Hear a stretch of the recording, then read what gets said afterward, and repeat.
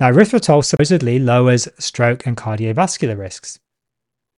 As far as I know, that's due to the reduction of sugar consumption as opposed to a direct effect of erythritol itself. I did have a look, I couldn't find any studies comparing erythritol to a placebo. So I think this might be disingenuous at best, possibly lying at worst, to say that erythritol reduces cardiovascular risk. Now, you may be thinking, but why do we care if we're following a low carb, keto, or carnivore diet? Well, you should care, because you may actually be consuming it without even knowing.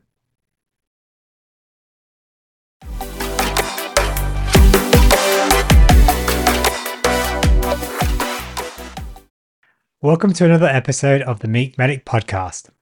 Today, we're talking about erythritol. Now, erythritol has been in the news recently due to this study published recently in Nature Medicine. I'll put a link for it in the episode description, of course. So you really just have to look on Google to see the headlines for this supposedly harmless sweetener.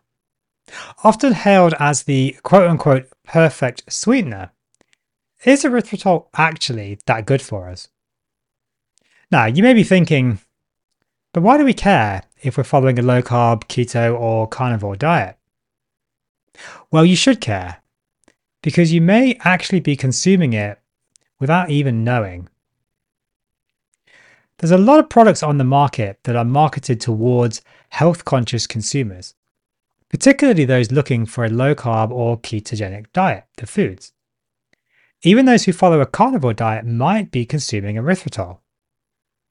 It's in a lot of products nowadays, and sometimes people fall for the marketing that these sweeteners are 0 calorie or quote unquote no sugar, and so they are safe and good.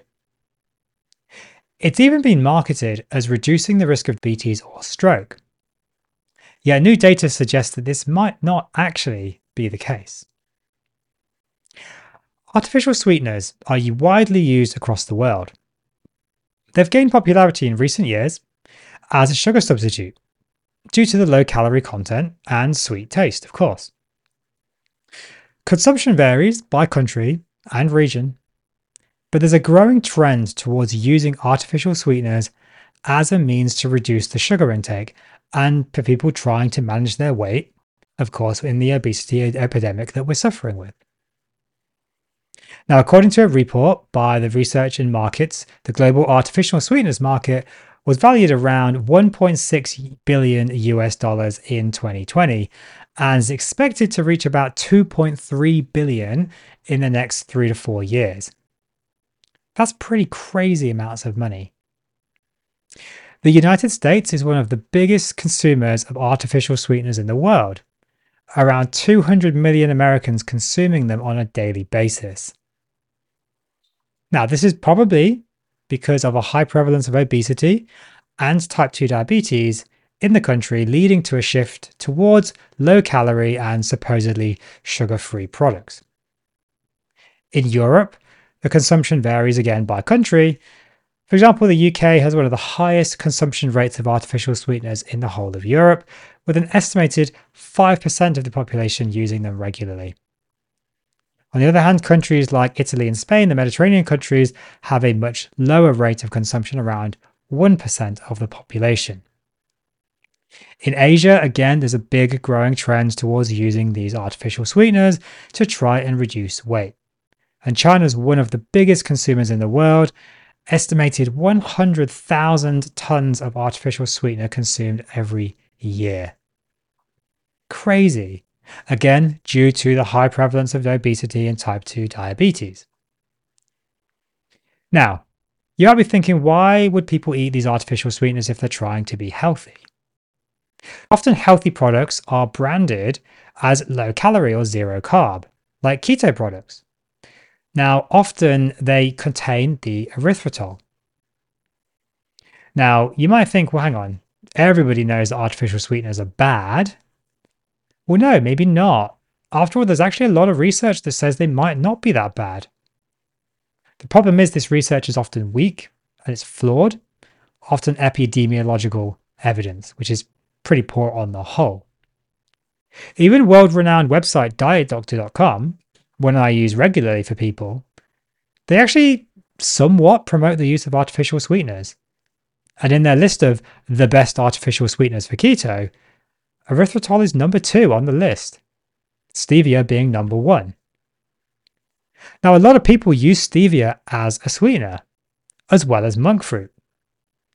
But actually, you may not know, many of these quote-unquote natural stevia or monk fruit products actually contain artificial sweeteners like erythritol. They're allowed to do this because erythritol is actually a natural product, but it's also an artificial product. Bit confusing, isn't it?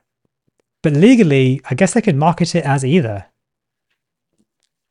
A lot of people on a low-carb, keto, or carnivore diet will probably be using stevia to sweeten their coffee, for example. And they're probably consuming erythritol and other artificial sweeteners, probably without even realizing they're doing it. I guess ultimately, though, the question is, does this really matter? I mean, after all, there's research suggesting that erythritol is potentially good for us. Supposedly, erythritol doesn't cause tooth decay, doesn't raise insulin levels, and doesn't raise blood glucose levels within the body. However, being a sweetener, it is likely to contribute to sugar and food addiction, something which plagues everybody nowadays, and is likely to end up leading to those problems anyway because of sugar addiction. And in fact, there's some studies which now are looking at this and saying, actually, maybe they do raise blood glucose and maybe do raise insulin levels. Now, erythritol supposedly lowers stroke and cardiovascular risks. As far as I know, that's due to the reduction of sugar consumption as opposed to a direct effect of erythritol itself. I did have a look, I couldn't find any studies comparing erythritol to a placebo. So I think this might be disingenuous at best, possibly lying at worst, to say that erythritol reduces cardiovascular risk. But the latest study that's actually caused this uproar is actually saying that it increases cardiovascular risk, it increases stroke risk. So let's have a look at this paper. So I'll put a link in the description so you can check it out yourself, but published in February 2023, so very recent, in the journal Nature Medicine, this study looked at around 1,150 patients using erythritol and looked at their cardiovascular outcomes and found associations with bad cardiovascular outcomes and stroke risk.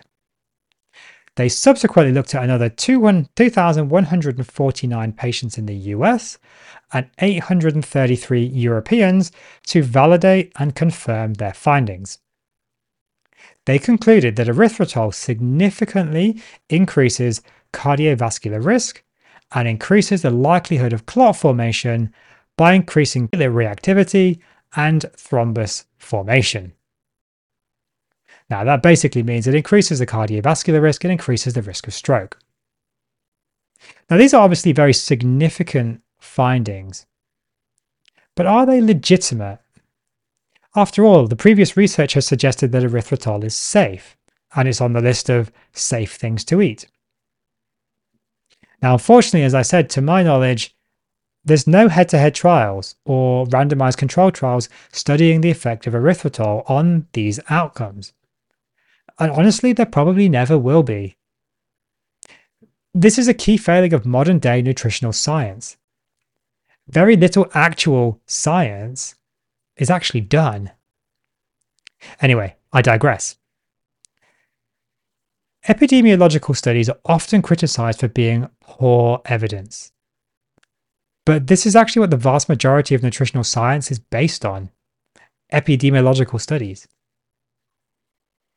There's a growing number of these studies, though, that actually suggest that erythritol might be dangerous. So people are probably wondering, well, what actually is erythritol? So erythritol is a funny substance. It's both an artificial and a natural sweetener. Erythritol is naturally found in some fruits and is even produced in the human body. But when added to food, it's typically around 1,000 times more concentrated than the normal human levels. Now, we mentioned, of course, consumption is widespread. And it's estimated in the United States that erythritol consumption is up to 30 grams a day. 6 teaspoons roughly a day of artificial sweetener. It's estimated the average person consumes about 16 grams a day. 16 grams, that's roughly 3 teaspoons of artificial sweetener per day. That is insane. Now, when consumed, a lot of erythritol is actually urinated out of the body, but some still remains in the body, of course. Now, the amount that's left hasn't been properly studied as to what the effects would actually be. But of course, the authors of this study are saying that it could have significant cardiovascular risk. Erythritol is touted as 0 calorie and 0 sugar. But we all know that marketing often doesn't really tell the whole truth. So despite what these companies would like you to believe, sugar alcohols will still have an effect on the body, and often not in a good way. Anyway, let's get back to the study that we're talking about. So, they looked at just over 4,000 patients, ranging from an age of around 55 to 81 years old, predominantly male population, I think about 60% male, with an average BMI around 29. Now, the first cohort, they say was untargeted, although they were actually undergoing cardiac investigations, so not entirely general population, I think. The second and third cohorts that they used to validate the study were targeted high-risk cardiac patients. Now, this paper has attracted some criticism. The patient numbers were not especially large. 4,000 patients is not terribly large. And the authors themselves acknowledge that the methods of attaining the erythritol kind of levels, the intake, were actually quite poor. What they did was they basically just used a single fasting blood sample at the time of recruitment to essentially estimate how much erythritol people had been consuming. Now, this unfortunately makes basically no differentiation between short-term erythritol use and long-term erythritol use, which in a way almost completely invalidates the study, which is a shame. Now, you can assume that if you had a high erythritol level essentially at random, that probably you were eating a lot of erythritol for a long time. The problem with that is, what's the saying? When you assume, you make an ass out of you and me. Is that what the authors of this paper have done? Maybe. It's unclear. But it is attracting criticism for being quote-unquote weak data. And this is unfortunate. I do wonder if the paper would have been a bit more robust if they had combined, blood samples maybe with a bit more epidemiological data. Now, I know that gets criticism, of course, but they could have at least qualified it with the patients to say, okay, how long have you been eating this diet for? To maybe get a sense of the effect this was going to have. It could have given a bit more information perhaps to the potential risk of erythritol based on the length of time you'd been consuming it for example, because that's very significant. If you have a one-off dose of erythritol, it's likely to not cause a major problem, whereas long-term use is likely to cause more of an issue. So unfortunately, I don't think we can completely rely on this data and categorically state that erythritol is dangerous. But it certainly raises the possibility and calls into question previous suggestions that these artificial sweeteners are perfectly safe and are in fact good for us, and they should be used instead of sugar. Myself personally, I'll still continue to avoid them. And I still maintain that whole food, real food, in its most natural state, and quantity is probably the best way to eat our food. It's unlikely that in the wild you're going to have these artificial sweeteners at all. And even if you do find natural sweeteners like erythritol, you're unlikely to find them in the quantities that are served up in processed food nowadays and artificially sweetened food, 1,000 times the normal human level. These things can still cause problems, often unseen. And although some people say the research does show that potentially doesn't raise glucose or insulin, the authors of this paper actually disagree with that. And there's certainly links in the paper to other articles suggesting that they might increase glucose and insulin. But the thing they're very likely to do is lead to sweetness addiction and therefore sugar addiction and food addiction, which is likely to cause big problems.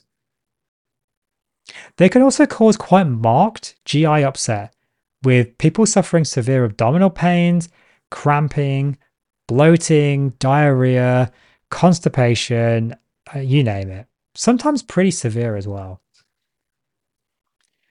I think we need more research, like this paper though, that's casting a doubt on the usual, pharma or food company led pseudo marketing come research papers, basically, that's often biased and conflicted with statistics that's usually either hidden completely or massaged, shall we say, to the point of almost lying, basically to meet the agenda of whoever has sponsored the article. Either they're usually a pharma company or a food company. I would suggest that anyone listening to this or watching this on YouTube do your own research. Research these artificial sweeteners. And ultimately ask yourself, why am I using them? Do I need them? Am I reliant on this sweet, hyperpalatable, hyperaddictive food? And is it healthy for me? Or would it be better to ditch the sugar, ditch the sweeteners, and going back to eating whole, real food? Thank you for tuning into this episode of the Meat Medic podcast. Links for the article in question and other research are in the description, so please do check those out if you want to. There's also links to my mailing list and Patreon, of course, if you want to support this channel and the work that I'm trying to do. If you found this episode useful, please share it. Hit a like, follow me, subscribe, and let me know in the comments if you've had issues with sweeteners, what your thoughts were. Should we be using them? Or should we be avoiding them? See you in the next episode.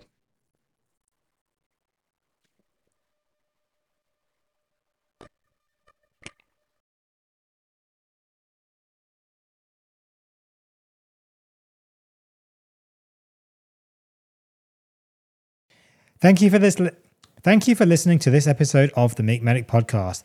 If you've enjoyed this episode, please leave a 5-star review on your podcast platform of choice. It really does help to spread the word that how we can improve mental and physical health through diet and nutrition.